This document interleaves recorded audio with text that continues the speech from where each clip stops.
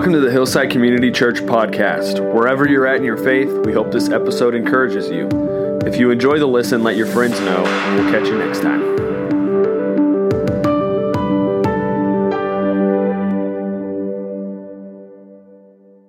Well, good morning. You came back. Glad to hear it. So I want to start this morning by sharing my heart with you a little bit regarding the series and the topic, because it's become clear we cannot avoid political conversation. It's just dominating our culture, and we are called to engage that culture. And I think we could be doing better at it. And to be fair, it's one of the things I want to be in this series is that I don't think we've been spiritually and theologically prepared for the kind of culture we're going into right now, especially as it relates to political things. And so what's happening is, at least as I see it, is so the political culture is affecting us more than the spiritual or biblical kind of culture should. And it has affected, I think, it has made us ineffective at our mission, what we're really called to do. And this is a problem I think is unique, that is unique among Americans. This is an American problem. And because of the style of government we have and our history, our faith and our national allegiance have sort of merged in such a way that I don't think's healthy, biblical, or right.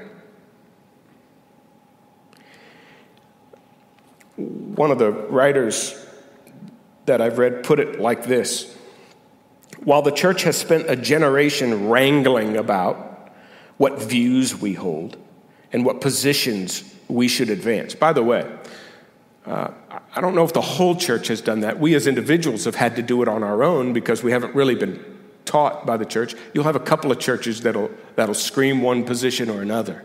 But as a whole, we've all just sort of fought and pulled as to which side we want to be on individually. But he says this: in the process of doing that, we've lost our footing, slouching toward relevance or digging our heels in defense. And in the meantime, it's a great line, we've ceded our imaginations to the earthly city and forgotten the posture that should characterize citizens of the heavenly city. To worship Christ the King is to be a people with a kingdom-oriented stance, which will sometimes look aloof from the world and other times pitch us into the fray. It's a great word. So we've sort of lost, in my understanding, our distinctive identity as the church. And we've become ineffective, I think, in reaching the world for Christ. Now, I told you last week that it is from this ecclesiological standpoint. I think Peter is going to do it. We need to do it. In other words, our ecclesiological, in other words, church, identity and mission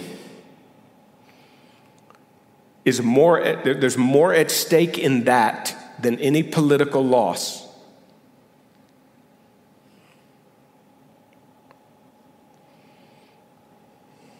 Now, I understand it will take time to process that. That's what this series is about. And I know it will sound radical. I know some of the things we said last week were, there's just not things that are just said a lot. I'm trying to use 1 Peter to help us process this biblically, because I think he does do a good job making this plain for us. So I want to invite you, this is an invitation, to stick with me through the series, even if last week you were you sort of knocked over a little bit. Don't make assumptions, this happened a lot over the week, about where I stand on things. I haven't told you everything, and I can't do it all in one talk. So we have to walk through this process together, and I am fully, you need to know all the questions that you walked out of here with last week, I'm wrestling with. So I'm struggling with you. So hang with me. At some point, I hope to create an environment where we can have actual conversations like this in smaller groups than just somebody on a platform. I'd love it if small groups could converse about this topic and not make anybody on whether they were blue or red feel bad. I don't know that we're there yet.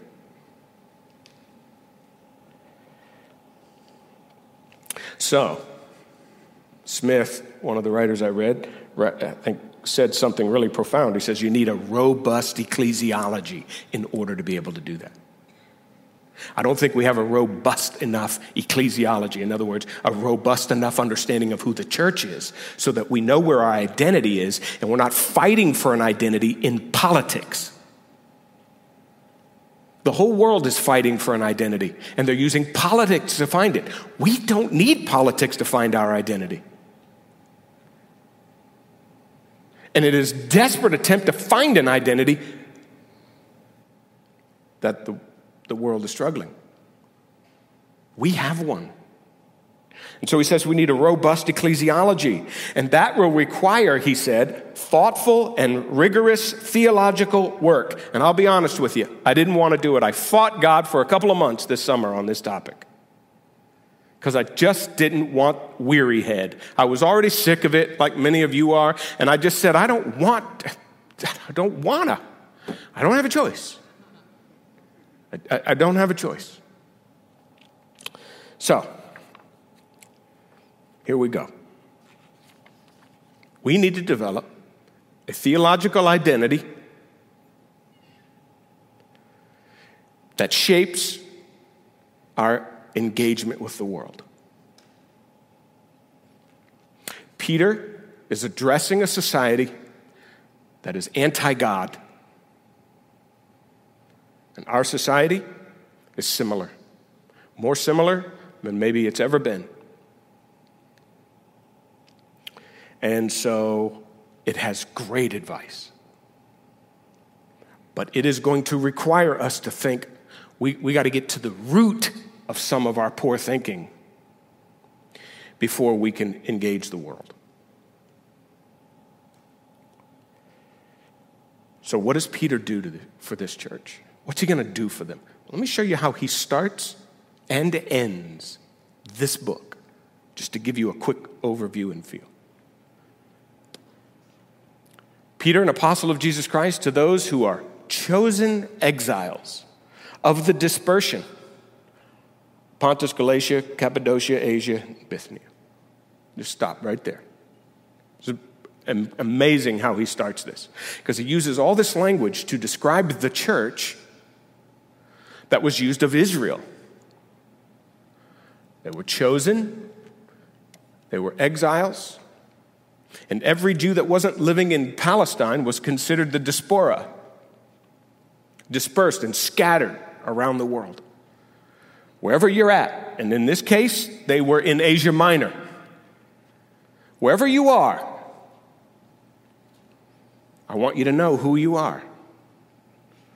So, let's look at this. He is about to tell them two things. I want to show you this picture right here. because these two things establish their identity right from the beginning. How does Paul help a group of people struggling in a harsh society? First thing he wants them to know is who they are vertically in relation to God, and the second thing is who they are in relation to society. Spiritually speaking, they are chosen. Speaking of the church. In relation to society, they are exiles.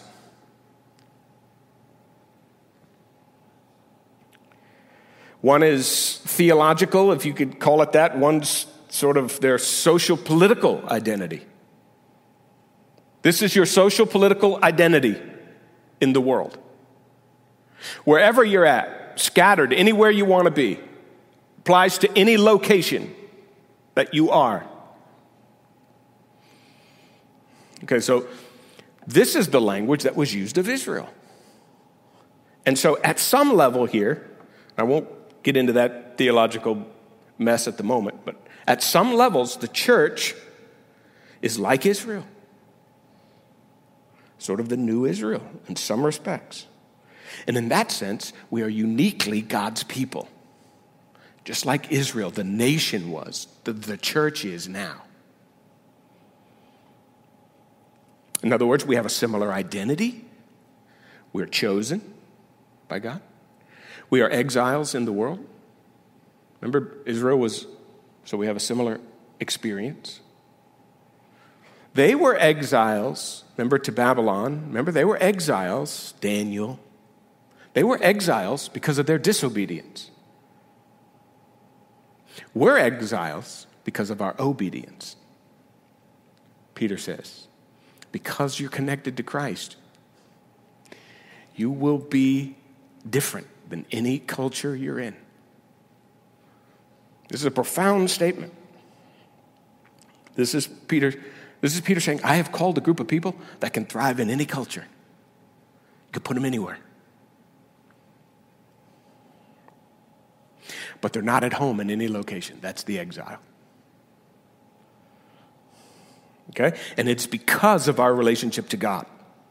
So first, look at the chosen, the church. We are God's people by his initiative. I'm going to show you how important that thought is, that you've been chosen politically.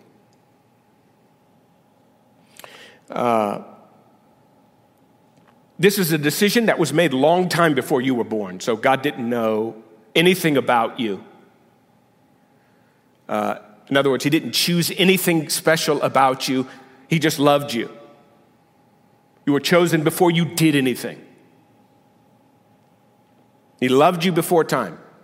John Stott, one of the commentator on 1 Peter, said, you're not a choice people. We are not a choice people. We're not USDA choice. You know, you say, ooh, that's good-looking meat right there. I think I'll buy that.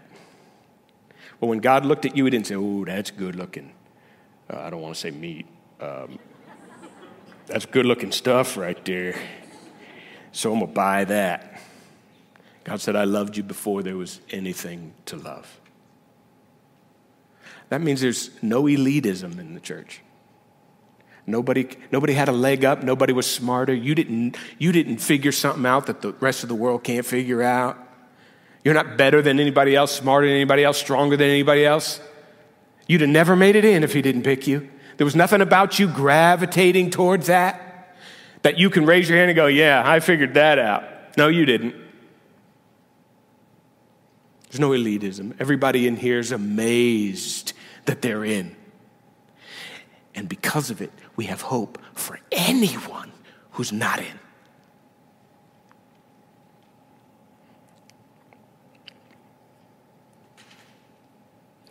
However, once we are in, we have a privileged status.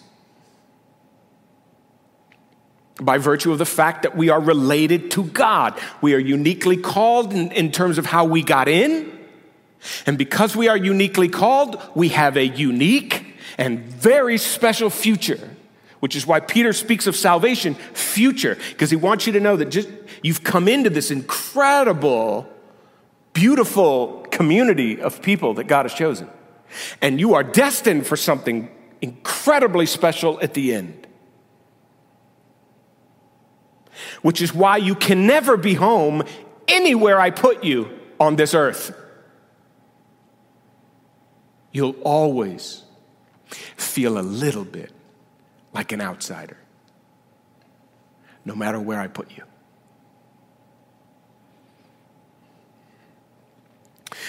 That means that God's choosing us is not just a theological reality. It has social implications. It's a sociological fact too. I'm an exile, not just because I'm not home. I'm an exile because I am related to God in a unique way. So I have a new relationship to society as a result of being connected to God. So it makes me a foreigner anywhere I am. You really ought to, one of these days, jump on our beginning of the month prayer times on a Tuesday night where we join with churches all over the place and look at the different colors of people and hear the different accents, some different languages, and see all of us bound together by loving God even though we all live in different places, completely irrelevant of where we are geographically, bound by one thing that supersedes anything on this planet. So we're estranged. In Augustine's The City of God, citizens of a heavenly city, he says, lead what may be called a life of captivity. What does he mean by that? Because we're in a foreign land like Israel was. Israel went into captivity when, listen to how he closes the book. This is, no, it's here. She who is at Babylon, who is likewise chosen, so here's our last verse, reminds us of the first verse. Chosen. Sends you greetings. Who's sending them greetings? Who is this woman at Babylon? And where's Babylon? There's no Babylon. Peter is in Rome. He's at the church in Rome. That's her. He's calling Rome Babylon. Why? Because that's where Israel went into captivity. That's where they were exiles, because they were not at home. So he basically essentially says, every church, wherever they are, I'm in Rome, you guys are in little provinces in Asia Minor, wherever we are, we're all in Babylon. We're all sort of in captivity. Exiles, not home. The church, doesn't matter where it is. Likewise chosen. All churches, chosen and exiles. That's essentially what he is saying. He's just repeating it in a different way, using this graphic term. Remember, Revelation will use Babylon to describe Rome. And of course, the language in Revelation, especially 17 and 18, about Babylon is very harsh and evil.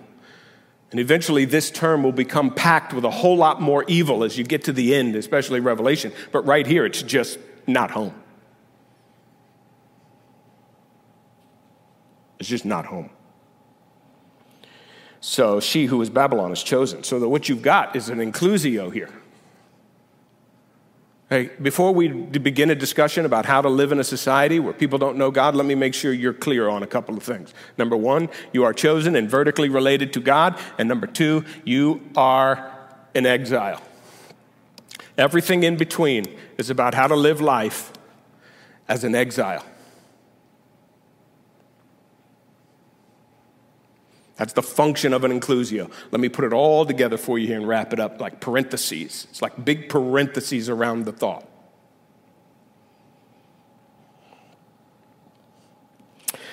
So all churches everywhere are in a foreign land, making us all exiles.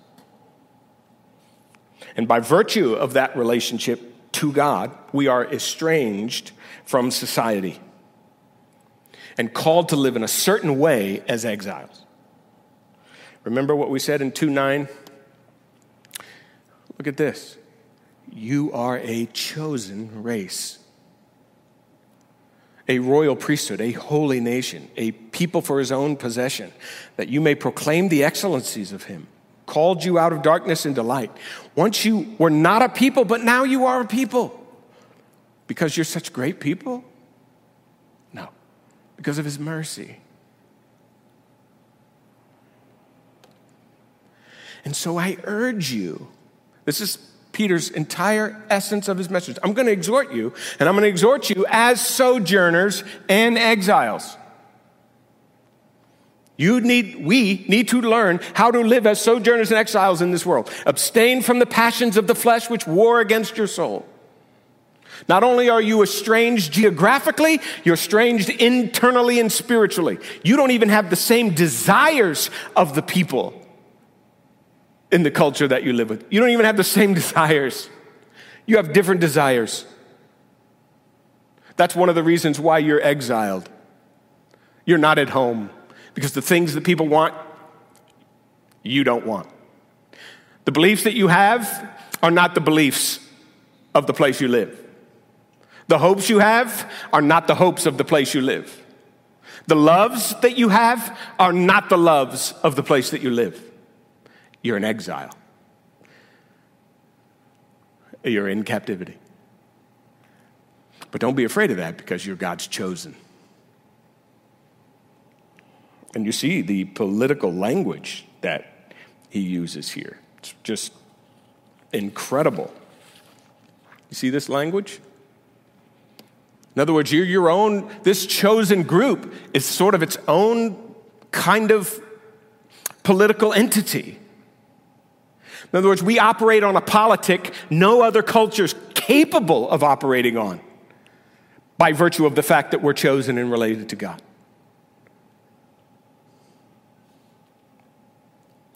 But it's interesting because O'Donovan, in a work on this topic, talks about, man, what an incredible political analogy, this language, the secular political terms. He says, but they don't mean the same thing, but they overlap, he writes, because the people of God have their own sort of politic, and the world has its own kind of politic, and they are not equal. And there's no way they can be. And so you have on the theater of earth, God politically accomplishing what he wants to in the world, and I say politically with a very spiritual theological implication, and the world trying to accomplish what it's, God's trying to save the world in a different way. It's just a great, great thought. So we are his nationals and foreigners anywhere we go, estranged not only geographically, but internally as it relates to passions and desires. I like what this suggests. Okay, the fact that we are exiles. And one writer puts it like this, because it's the beginning of how to think politically.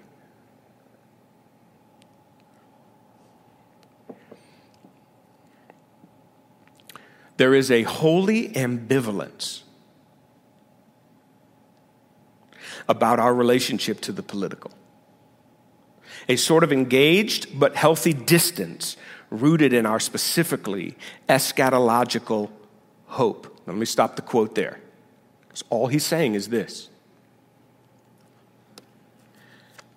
By virtue of the fact that we're exiles, no matter where you put us, we are a little bit distant. By the way, whenever you go into a country, if you're an exile, if you're not a citizen there, you always sort of feel a little bit on the outs, where no one likes to feel that. You'll always feel a little bit distant. For those of you who've traveled, you know the experience. This is not your home. People can see it. And so you'll always feel just a little bit out.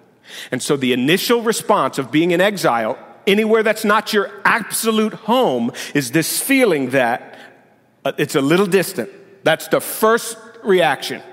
And that's what he's saying. Why? Because you have a different home. You have a different eschatological home. Big word just means the end, where you're headed. Remember, because we're chosen, we're not only in, but we have a future. That's where our eyes are. And so because we're not here yet, we're exiles.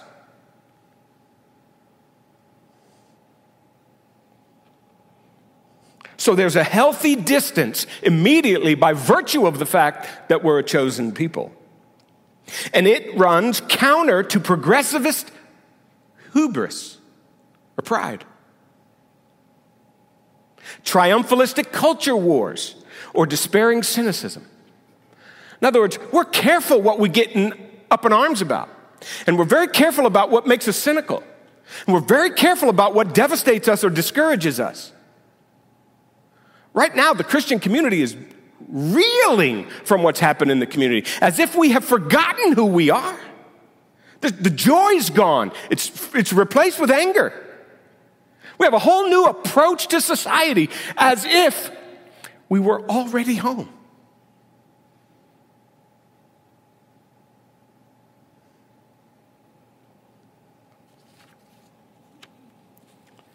Now, before I tease out what it means to be an exile, which I'll probably do over the series, but I want to try to get into it a little bit today.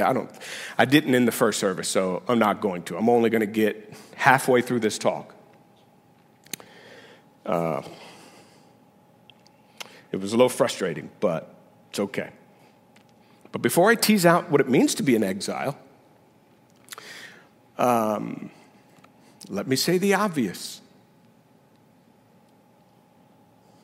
God has no other chosen nation or people than the church. Did that jump out at you yet on 1 Peter? The chosen are the church. It is the church. America is not a chosen nation. Israel was. God has set them aside, and he brought in the church as his chosen nation, race, and people. The church. Anywhere it is. If you treat America as a spiritual entity, you will make demands of it similar to the kinds of demands that God makes of the church. It is impossible for them to fulfill it. They're not in relation to God the way the church is. Does everybody understand that?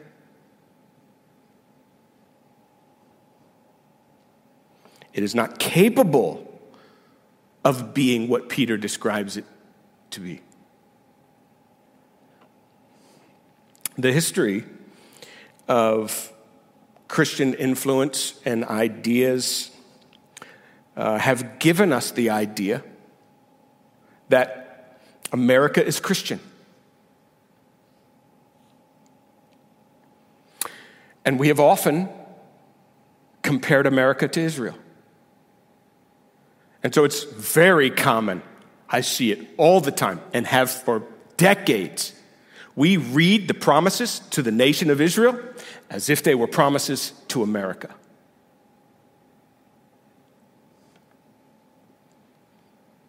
Careful. We're not the same.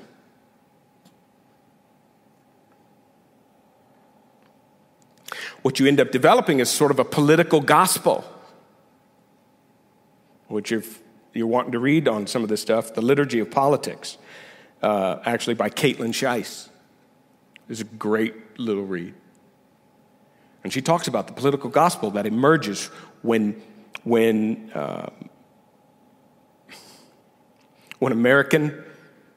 the idea of America and Christianity are merged. It didn't work in Israel. They were a nation. God was their actual king. And they screwed that up and ousted him out.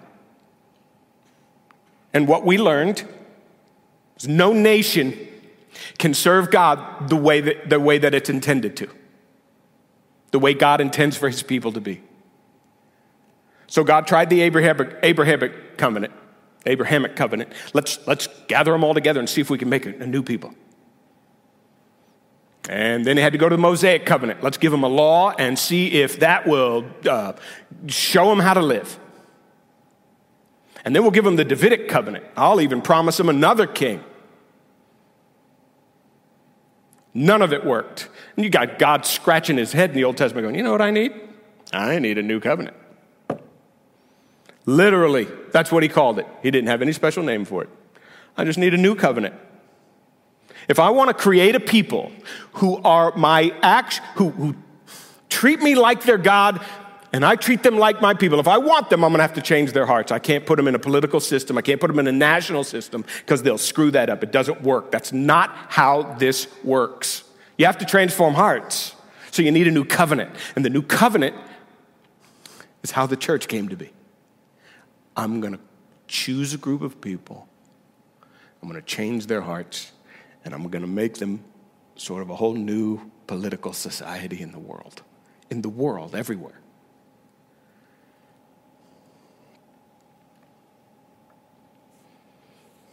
So you can't make a nation Christian.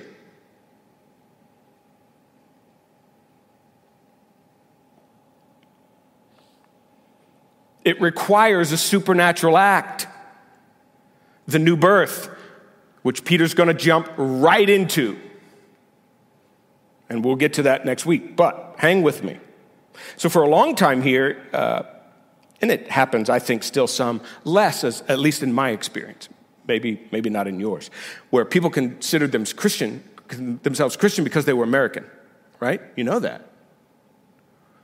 If you were American, you were Christian. We couldn't necessarily distinguish the two. And that made a lot of people think they were Christian.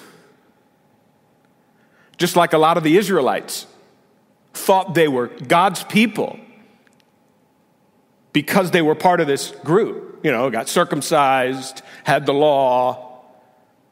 But their hearts were incredibly far from it. They had all the sort of external qualities, but none of the internal ones, and it imploded.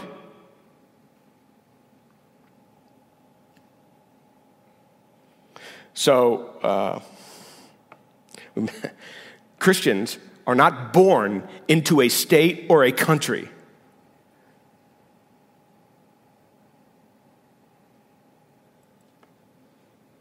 It's a supernatural birth that happens to them that makes them part of God's chosen people.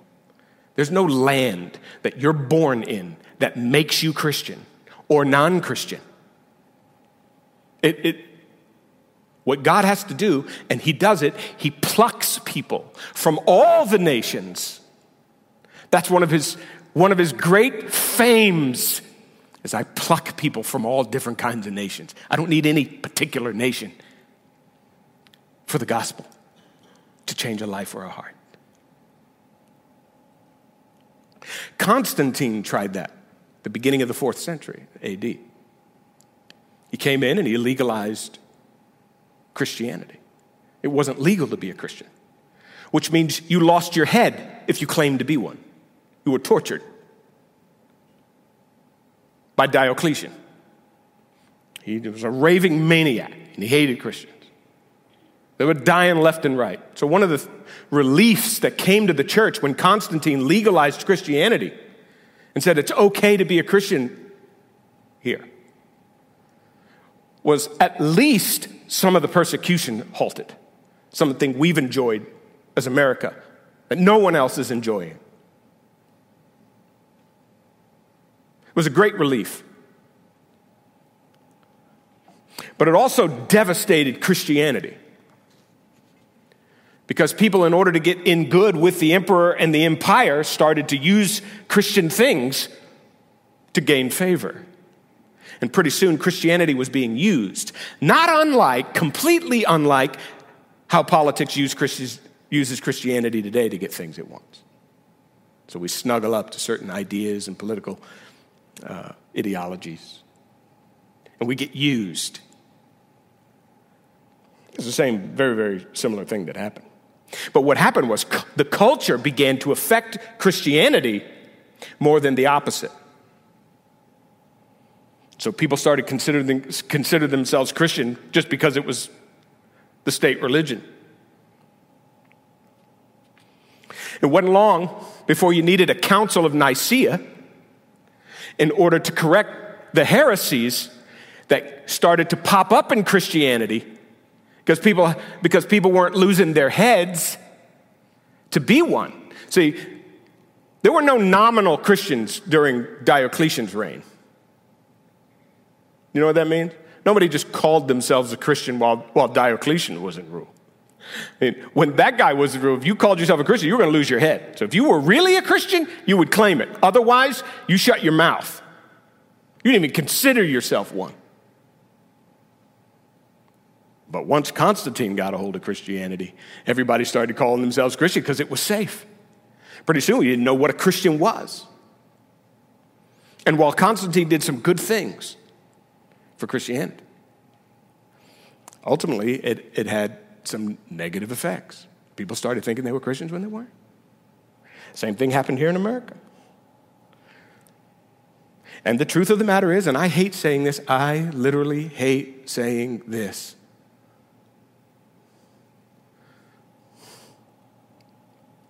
The church is the purest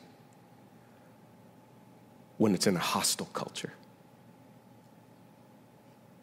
That's why Peter says, hey, you guys, you're panicking over what society's doing. There's no society that can overcome Christianity and God's work, so don't panic there.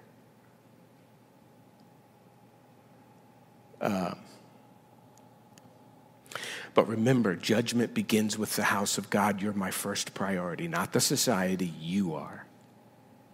And I will use, just like I used a Babylon to purge Israel, I will use in America, I will use any nation to purge you as the church, to keep you pure, because you're my first priority. If you blend those, that somehow America is this, your approach to America will be out of whack.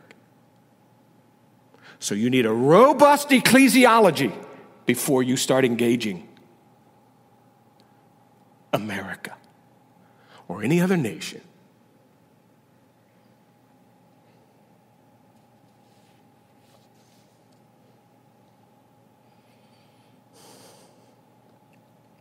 Because I'll tell you what you'll do, and we're doing it, if you treat America like it's the church. Something chosen. You'll attack it when it isn't right. Or secondly, you'll completely bail on it.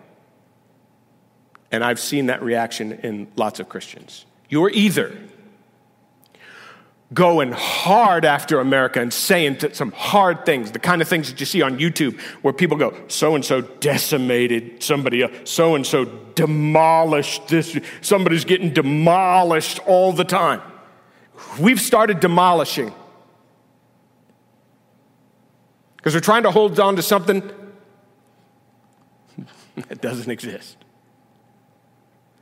And secondly, you'll bail on it. And there's some of you who have done that, and I'll be honest with you, I did that for a little while. I was so fed up with what I was seeing and hearing and our inability to think rationally that I just said, man, I got to bail on that. I just want to check out. So I just checked out everything. You know.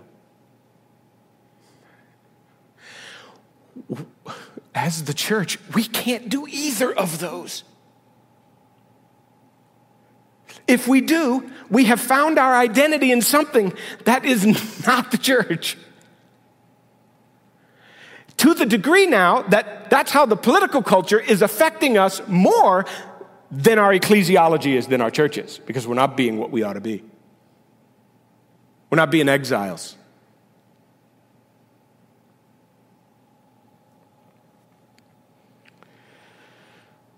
So we say to some degree to the world, go ahead and go to hell.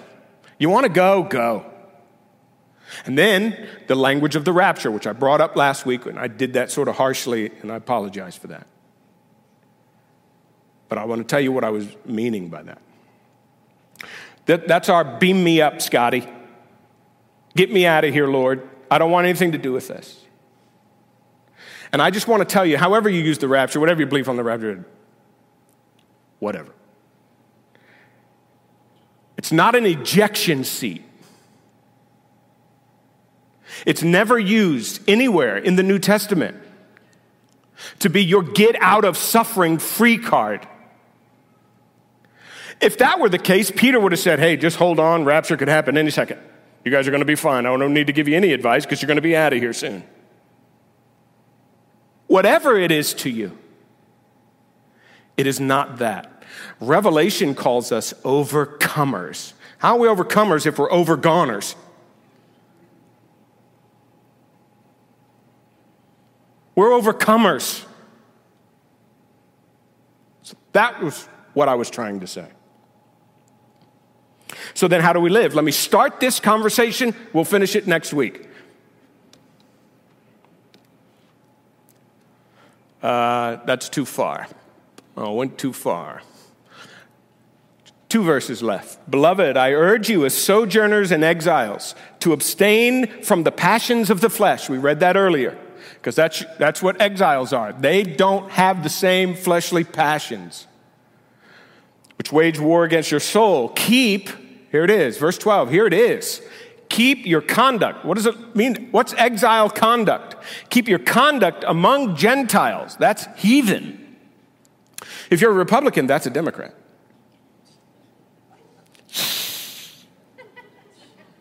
Right? If you're a Democrat, that's a Republican. It could be a Philadelphia Eagle fan. It could be anybody. It could be anybody. I mean, there's a lot of horrible things you could be. Keep your conduct honorable, so that when they speak against you, and by the way, they will. There's no way around it. You're an exile. You're not fully integrated to their world. You don't believe what they believe. You don't hope what they hope for. You don't love what they love. So you will be spoken against. In other words, you will be offensive by your very presence and life. But I want them to see your good deeds and glorify God. So I don't only want you to be offensive, I want you to be attractive. I want you to be offensive, and I want you to be attractive. We are really good at being offensive. We are not so good these days at being attractive. Do you know how to do that? Does it ever cross your mind that I've got to be able to be offensive in a way that is attractive? We need to tease that out. The reason is because your values, the cherished values that you have, are being attacked and will always be attacked in any culture ultimately, because no culture, no social political system can ever ultimately maintain who the church is called to be. So it will inevitably fall apart because human hearts aren't changed.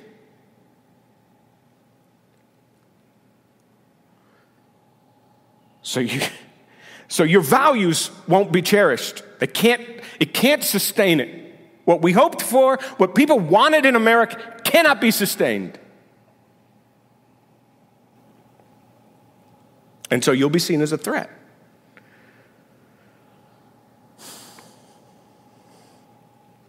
There was, let me get to the bottom of it. There's 2 ways that we have to deal with this. How do we as a church deal with this topic? But even how do we as a church deal with it? And like I said earlier, could we in a small group have a conversation? I mean, I have had, in the lifetime of this church, I've had more Democrats tell me the reason they're leaving Hillside is because they can't have a conversation with somebody who's conservative in a small group without being demolished.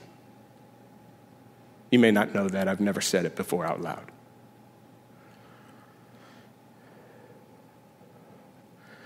So we got a gal who's from Hillside, walking through her neighborhood a couple days ago. And on one side is, she notices two homes. One has a Biden sign, and one has Trump sign. She's walking by, and the guy who lives there is out in his yard, and she says, "That's interesting." And he said, "Yeah, we have people stealing both our signs in the neighborhood. So we don't know what to think of the neighborhood." But she said, "Well, how do you guys get along?" And he said, "Oh, we're great friends. We have a great time. We're together all the time. We just figured out how to deal with that, but it doesn't get in the way of our relationship." And I'm thinking, that's better than the church does. The church can't even do that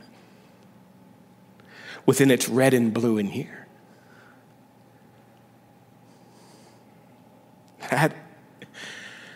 How far off the mark do you think we are?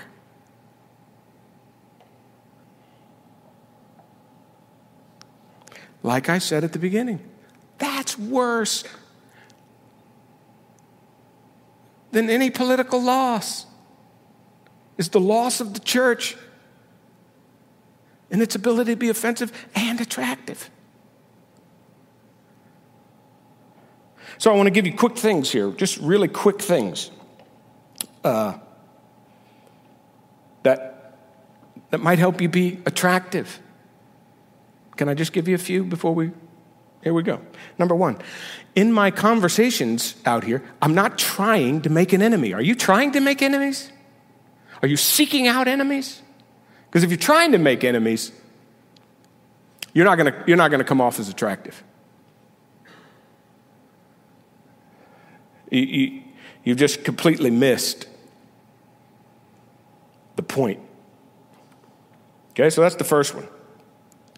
The second one is my ultimate goal is not to win an argument.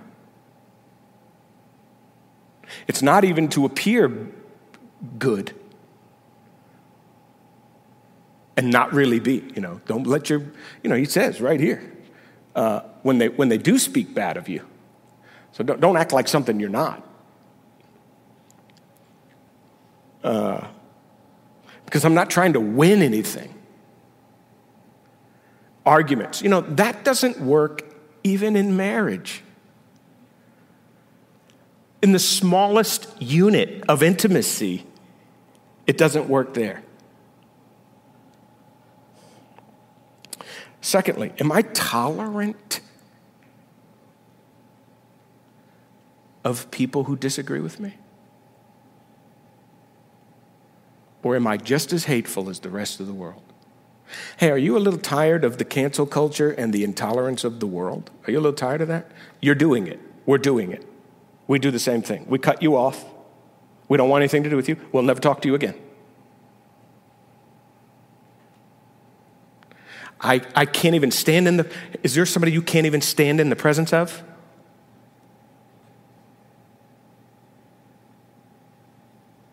See, what that forgets is how you got in here.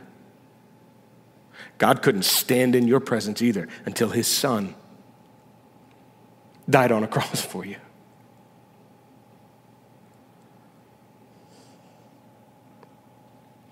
Are you aware of the platform you're using in its limits?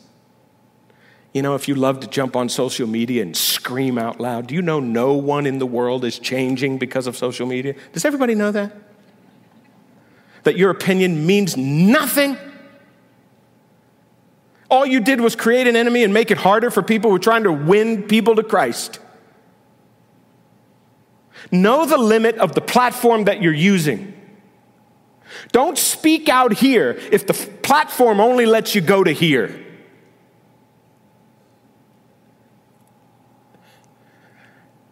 We got to do that if we want to be attractive. There are some places not to say certain things because they inflame, they don't help. And then finally, By the way, I would watch Social Dilemma if you haven't. Maybe many of you have probably already seen it, but it's on Netflix. It's a documentary. It's probably the most important documentary anybody could watch. If I was a parent today with my kids, my preteens and my teens, we would watch that together. They do a phenomenal job of showing you how culture is changing human beings and turning them into something they don't even know they're being turned into. I took notes on a little birthday card envelope as I was going crazy. And I love one of the things he said in here about what it does and the addiction that it creates and what happens. It's like addiction. And he says it's creating, social media platforms are creating radicalism, polarization, outragification, and he used this word, and I loved it, vanityification. All those platforms and all of this culture is changing us more than Scripture and the Spirit. And we're becoming like what we hate. And finally, for those of you who are staunch red or blue, red Republican or conservative, I don't know what terms you want to use. There's so many terms floating out there. I'm just using those because they're simple. Is that okay? Red and blue. No one side on most of the issues, I would say on 98% of the issues that we face as a country, cannot possibly be solved by only thinking the way one side of the world thinks. If you think that, you don't understand. And I got to tell you, I didn't. Because I just checked out of politics all my life. It's this summer that I started looking at individual issues and realizing how honestly complex they are. And there is no way. Take immigration, for instance. Wall, no wall. That is the most simplistic, foolish way to think of the whole concept of immigration. You know, you and your wife are walking down in the grocery store. Have you ever fought over a product? I ain't buying that. What are you talking about? I didn't know. That's the one we're going to get. I don't want to. You fight over just which product to get.